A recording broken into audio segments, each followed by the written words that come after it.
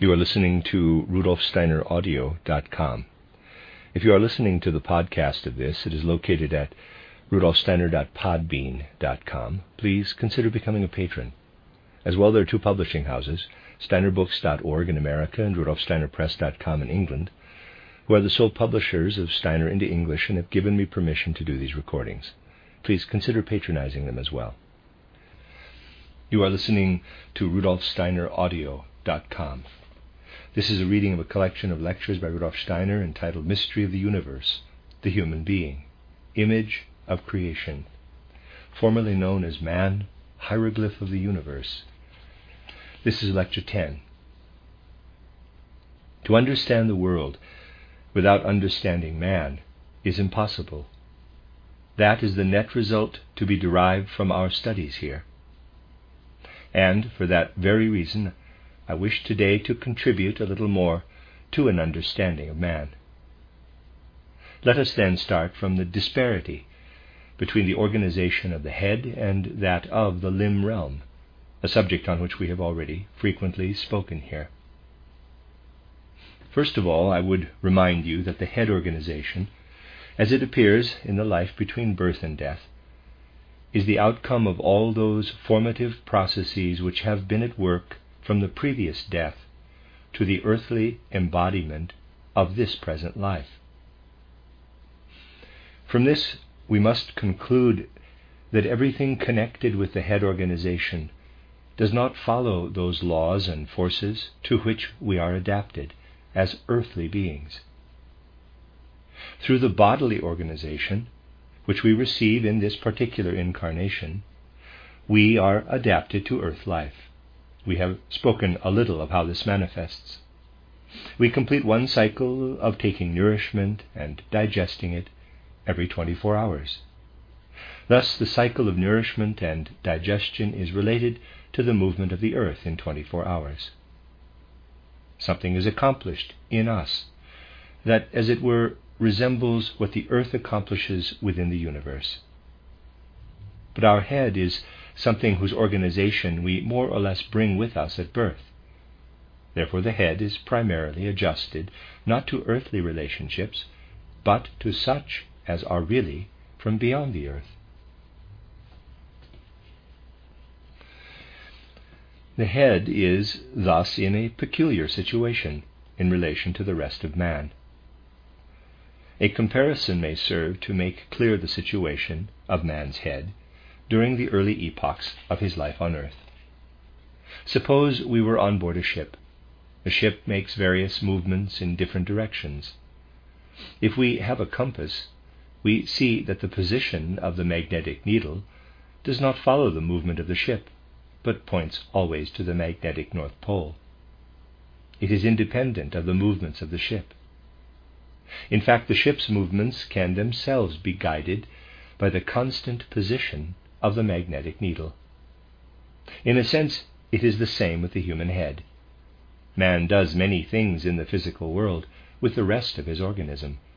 The head, in a sense, has no part in what he does in earthly life. Its inborn forces are always organized in accordance with the super-earthly. It is a very important fact that we have in the human head something organized in relation to what is super-earthly.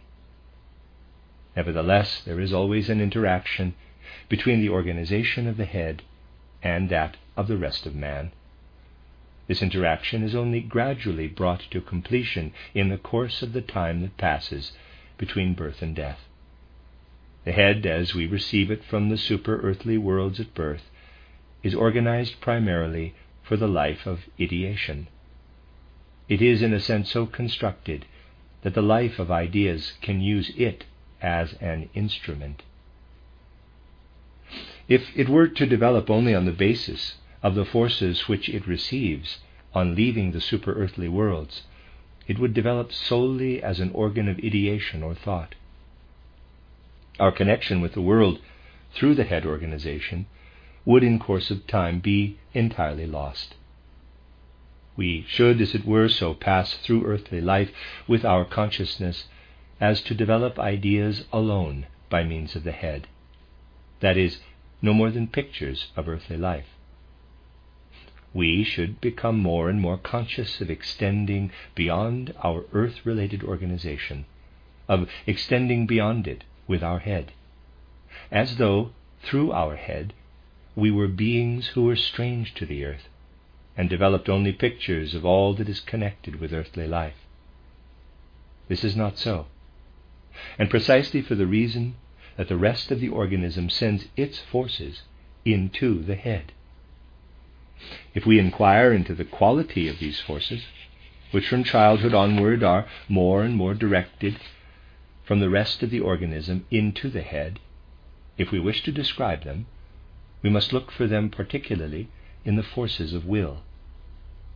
The rest of the organism is continually impregnating the thought nature of the head with will forces.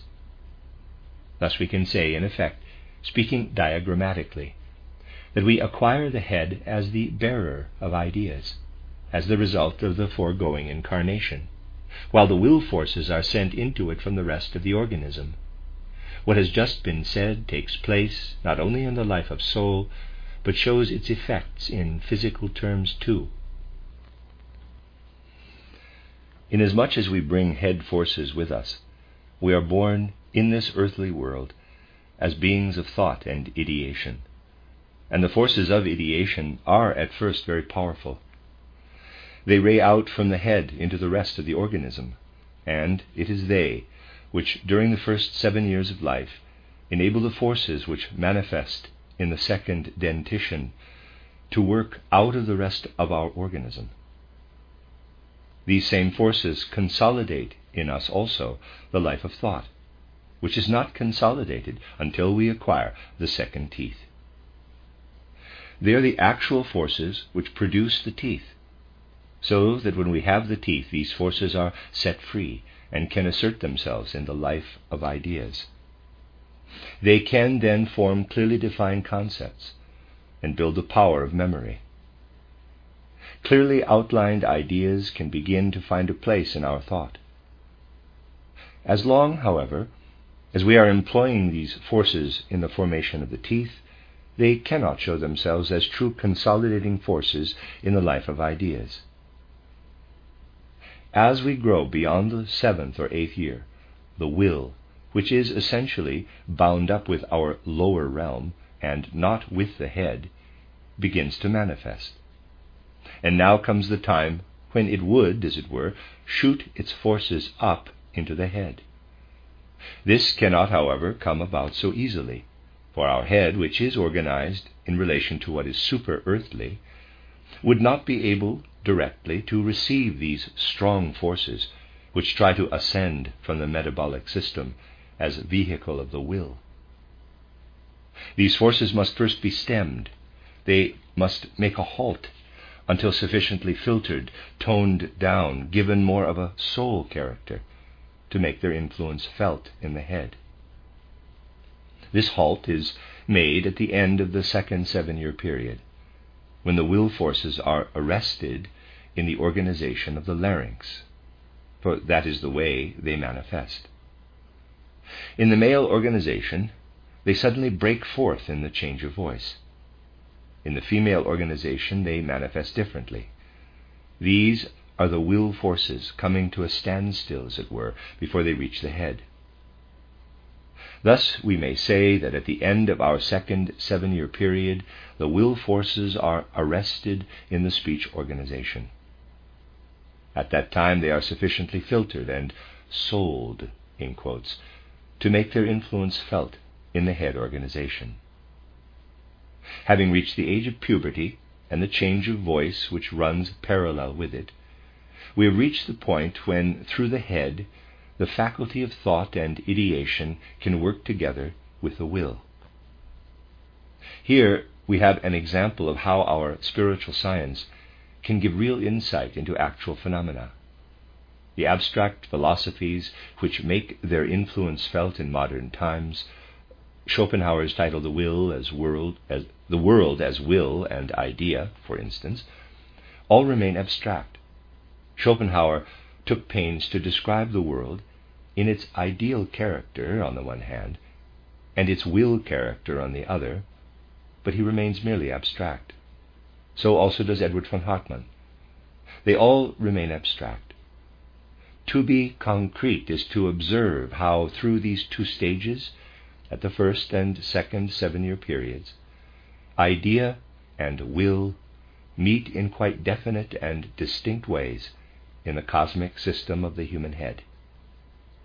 The essential thing is that we can point to the way soul and spirit manifest, and at the same time how, in the outer physical world, the forces of the head sent forth to the body manifest in the forming of the teeth. These work together with the forces of the body ascending into the head, which prepare themselves through first arresting themselves in speech, and only then shooting into the head to become true soul will. Thus we must understand human development and look at what actually goes on in man. I have said that the human head is no more adjusted to our earthly circumstances than is the magnetic needle to the movements of the ship. The needle is independent of them, and the human head is in the same way independent of earthly circumstances. Here we have something which gradually leads to the physiological concept of freedom. Here we have the physiology of what I have set forth in my title, Philosophy of Spiritual Activity, Readers Aside, also known as Philosophy of Freedom, also known as Intuitive Thinking as a Spiritual Path, End of Readers Aside. Namely, that one can only understand freedom by grasping it in sense-free thinking. That is to say, in the processes taking place in us when we direct pure thinking through our will and orient it according to certain defined directions. So you see how one can gradually come to a real investigation of the mutual relationship between soul, spiritual, and physical nature, and how the process of speech development can be really understood by conceiving of it as a product of two sources supplying the human being, those in our head realm on the one hand and in the limb realm on the other. We can now experience more fully how impossible it is to say that some kind of communication of the will is carried from the brain through the motor nerves. The brain only derives its full power of volition from the rest of the organism. Of course, you are not to imagine this as if you could draw it in a diagram, for the process that in a certain sense arrests itself in speech development is something arising earlier, which goes through the whole of life, and whose most characteristic features only appear at special times of transition. Thus we must understand clearly how man is adapted to both an earthly and a super-earthly life. He is adapted to earthly life in such a way that he does not bring to conclusion in his purely natural organization certain forces which the animal does bring to their conclusion. The animal is, as it were, born ready equipped for all its functions. Man has to be taught to acquire these functions for himself. What thus takes place in man is really only an outer expression of something that takes place in him organically. If we study the metabolism of the animal correctly, we find that it goes further than that of man. The metabolism of man must be held back at an earlier stage.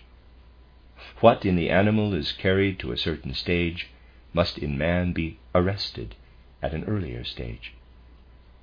Superficially expressed, man does not carry digestion so far as the animal. The digestive process ceases earlier. He retains, through this arrested digestion, forces which become the vehicle for what he sends to the head through the will.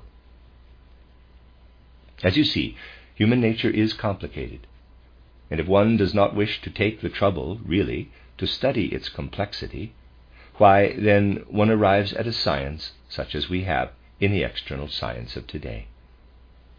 One does not arrive at the real nature of man. the essential nature of man will only be revealed when spiritual science is allowed to illuminate natural science. If, however, man is organized in the way I have described, and the connection between man and the extra-human world outside him is as we have described it in these studies, then you will see that the extra-human world can only exist for man if it has a certain resemblance to him, to his organization.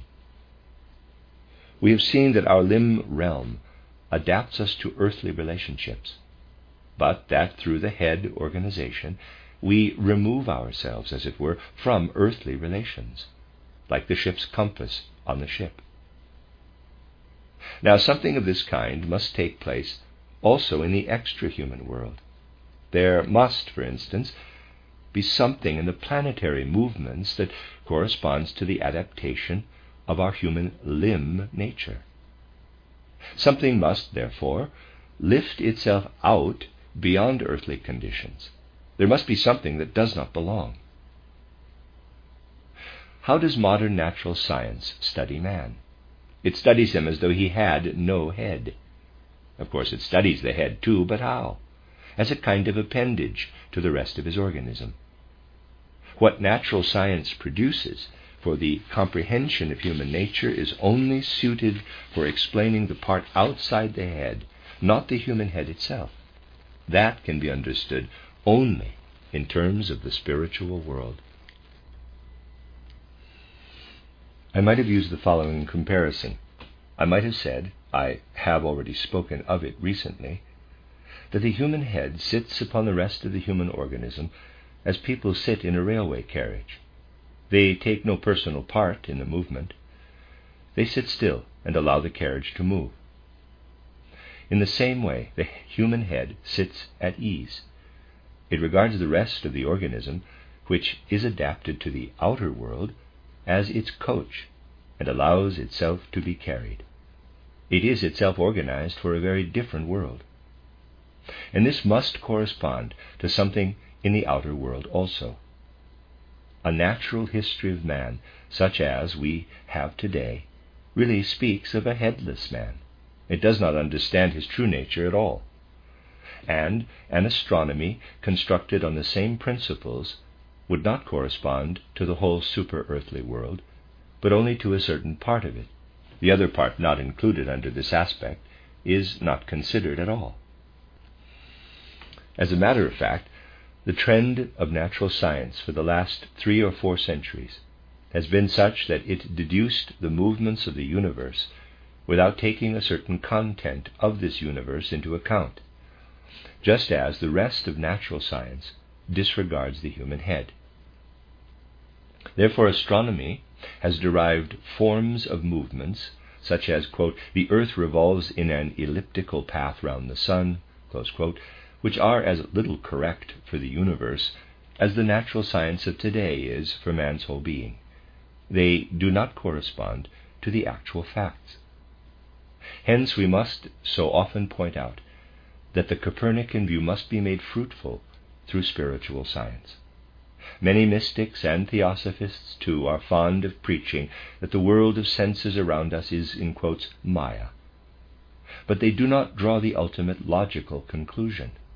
Otherwise, they would have to say, quote, even the world of the Copernican system, this movement of the earth around the sun is Maya, is an illusion, and must be revised, close quote. For we must realize that it contains something which can no more be recognized in terms of the hypothesis employed by Copernicus, Galileo, or even Kepler, than the whole nature of man can be understood through modern scientific principles. Now, when we come to discuss a subject like this, we must at the same time point to something which has already taken place in human evolution. If we call to mind what we have often said, that in olden times there was a kind of primeval wisdom of which man had but a dreamy atavistic consciousness, but which in its content far surpassed what we have since acquired, if we remember all this, we shall not find it difficult to bear in mind also that the world view which was held in olden times was quite different from any cosmology possible today. For what was the cosmology of our forefathers, that is, of ourselves in our former earth lives? What was it? The cosmology that man had in those times consisted far more than it does now in what he brought into the world at physical birth. We may still find in children, if we understand how to observe them aright, something like a picture of the world in which man lived before descending to physical life. In later life, however, and indeed from quite an early stage, this picture vanishes. In olden times, this picture endured. What existed in earlier epochs of spiritual evolution as an astronomical description of the solar or planetary system and its relation to man was something man felt within him, although he experienced it in a dreamlike state. Today we look back upon those times of our ancestors with a certain arrogance. Yet they were times when we really knew there was something within ourselves that had a connection with Mars, Mercury, and so on. That was part of the inner consciousness of the human being. It disappeared, however, as man evolved further. In primeval times, he not only saw the outer constellation, but felt within himself an inner constellation, an inner cosmic system. Not only did he perceive a cosmic system outside him, but in his own head, which today is merely the vehicle of the, shall I say, indefinite life of ideas, there within shone the sun, with the planets circling round. In his head man carried this cosmic picture, and it had an inner force which worked upon the rest of the organism and influenced what he received at birth, or rather at conception, from earthly forces. The rest of man's organism was influenced and drawn into this adaptation to the planetary forces. And now we can carry the thought a little further. Man is born into this world, and as a heritage he receives, let us say, in the first place, the power to acquire his teeth, the milk teeth. These develop roughly within the first year. The second teeth need 7 times as long. They are brought forth by the human organism itself. This points to in the deepest sense, to the fact that a certain rhythm, which we bring with us at birth, and which relates to the yearly revolution, is slowed down by 7 times in our earthly life. By 7 times is the yearly revolution slowed down. And this is expressed in the fact that man has introduced into his division of time the relation of 1 to 7, day and week. The week is 7 times as long as the day. This is an expression of how something takes its course in man, which goes 7 times slower than what he brings into physical existence at birth.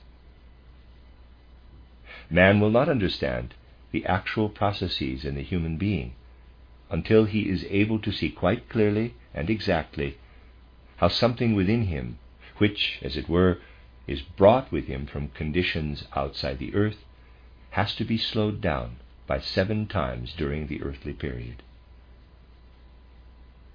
Ancient mystery teaching spoke much of these facts.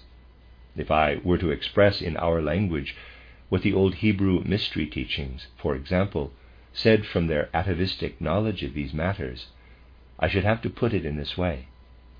Jehovah, who is the true earth God, who added the earth organization to that of Saturn, Sun, and Moon, has the tendency to slow down 7 times what comes from the Moon organization. In relation to the course of the earth, something in the human being wants to go at accelerated speed. I might even say that the old Hebrew mystery teacher said to his pupils, Lucifer runs 7 times as fast as Jehovah. This points to 2 movements, 2 currents in human nature.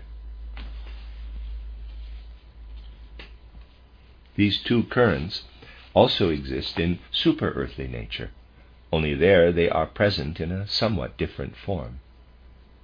The thought, however, which we here approach, is one not very easy to understand.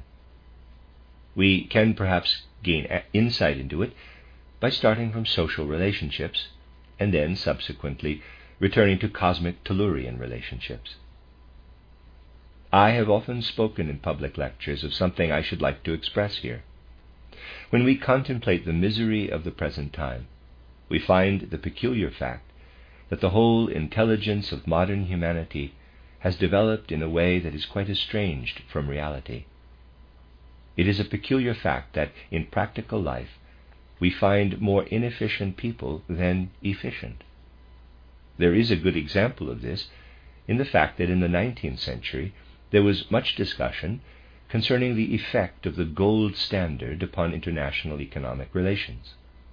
You can go through the parliamentary reports of that century and try to form an idea from them of what people then thought would be the result of monometallism, the gold standard. They regarded it as something which would make free trade possible unhindered by imposition of duty. Throughout the united economic domains of the world, this was predicted wherever the gold standard was extolled. What has actually come about? The imposition of duty. Little by little, the actual relations have developed in such a way that everywhere duties have been imposed. That is the actual outcome. Judging superficially, one might say, well, those people must have been very stupid. But they were not at all stupid. Among those who had pledged themselves to the promotion of free trade by the gold standard were very able and clever persons, but they had no sense of reality. They reckoned only according to logic. They could not enter into the true circumstances and relationships any more than can our modern scientists comprehend the organization of the heart, liver, spleen, and so on. They make abstract theories and hold on to them. Although they are materialists, they remain rooted in the abstract. That is why such an occurrence is possible as that related to in the following anecdote, which is founded on fact and is really very illuminating.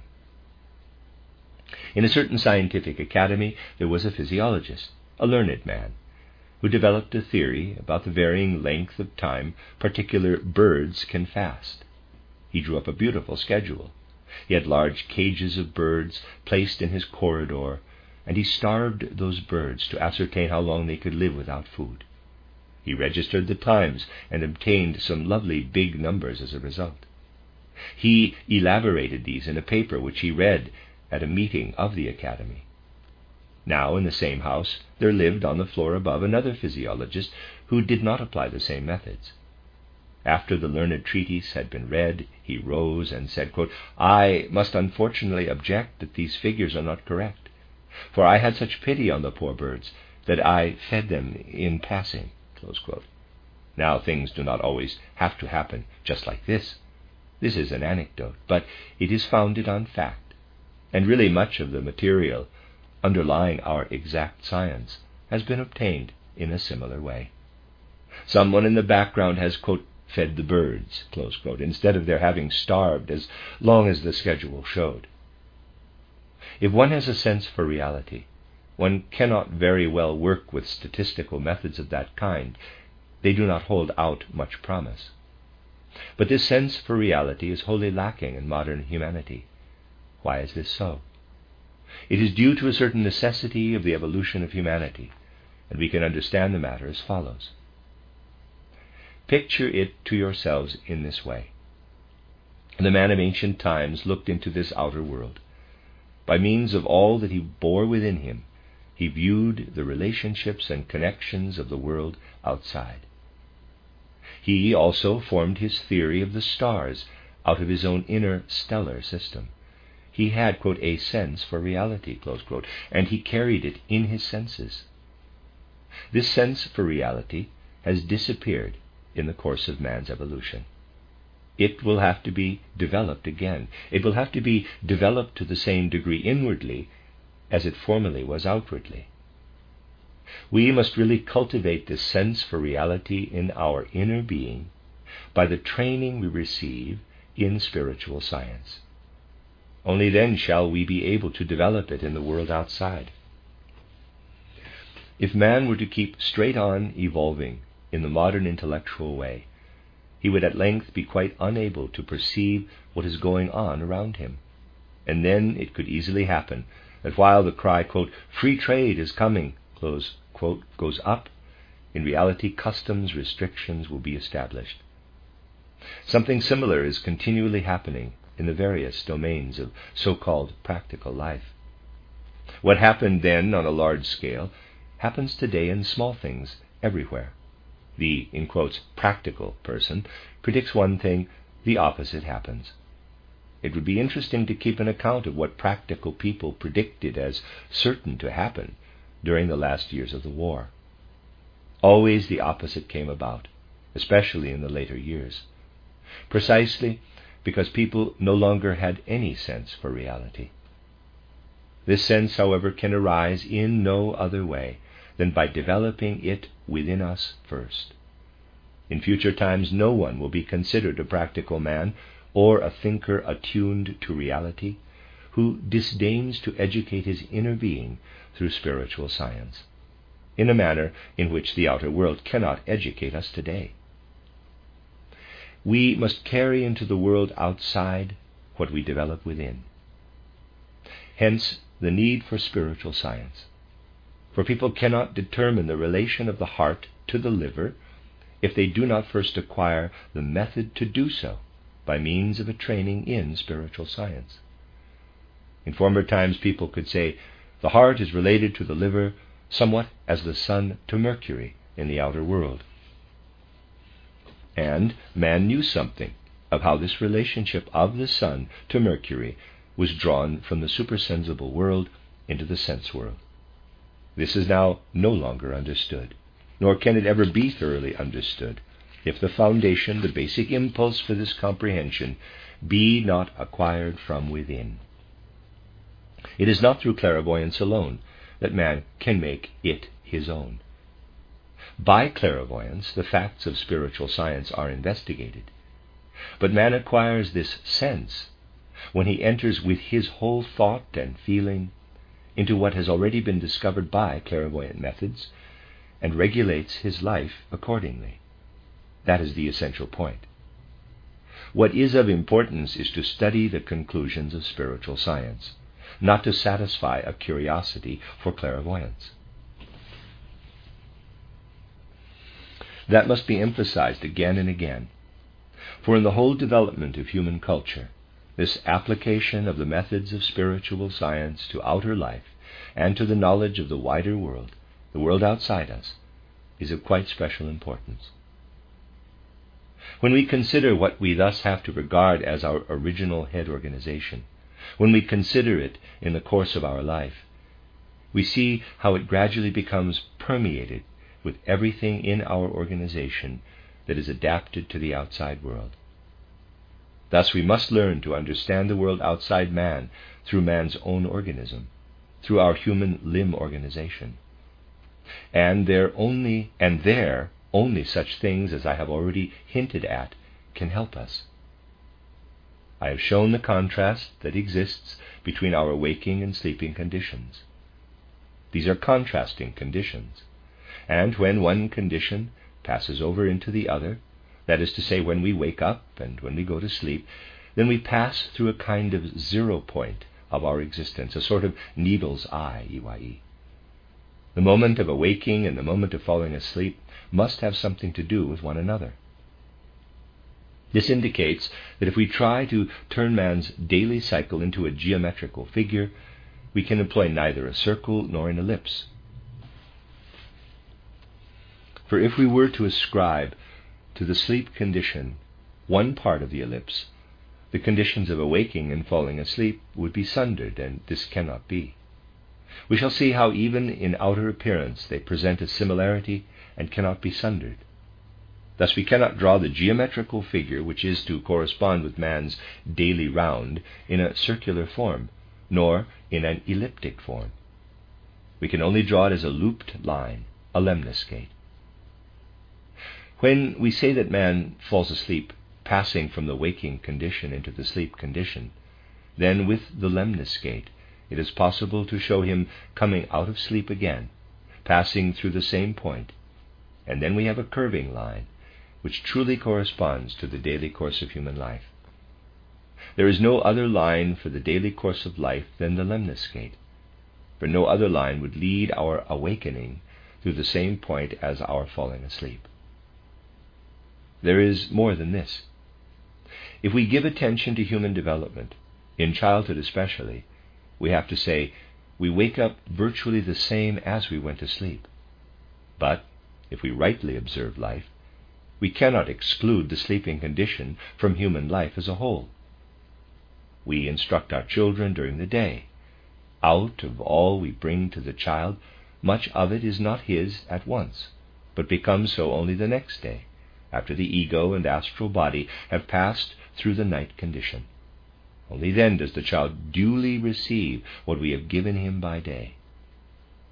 We must always have this in mind and regulate our teaching and education accordingly. Thus, in regard to the alternating condition of day and night, we can say we sleep, and on awaking, return to the same place where we fell asleep. But, in regard to human development, we shall have to say, we advance a little each time. In a different sense, we progress. Hence, we may not draw the line quite as a lemniscate, but in such a way that we return to waking life a little further on, and so attain a progressive lemniscate. Thus, when we observe the alternating conditions of waking and sleeping and continue the development, we obtain a spiral. This spiral is ultimately connected with our evolution, and our evolution, again, is connected with the whole cosmic system. Therefore, we must seek this same line as the basis of the movements of the universe. If, instead of abstract geometry, man had applied concrete geometry to celestial space, the concrete geometry that proceeds from a study of the whole human being, he would have arrived at something different. For in ancient wisdom one had this line as a picture, and one did not speak of Mars as moving along any other kind of line than this one. Gradually it was all forgotten. Man began to calculate instead of knowing. What was the result? People could no longer continue along this kind of line. Instead, they took this line and set circles upon it, another picture, and acquired the epicycloid theory. The Ptolemaic theory is the last remnant of ancient primeval wisdom. Copernicus further simplified it, and modern astronomy still bases its speculations on that today, but in such a way that it much prefers to consider ellipses and circles than that inwardly alive line which presents an advancing spiral. Then people wonder that their observations do not agree with their calculations, and that fresh corrections continually have to be made. Reflect how the whole theory of relativity has been constructed on an error in Mercury's period of orbit. But people attempt to correct this in a different way than would have been the case if one had gone back to man's relation to the whole cosmos. Of this, more in the next lecture, the end of Lecture 10.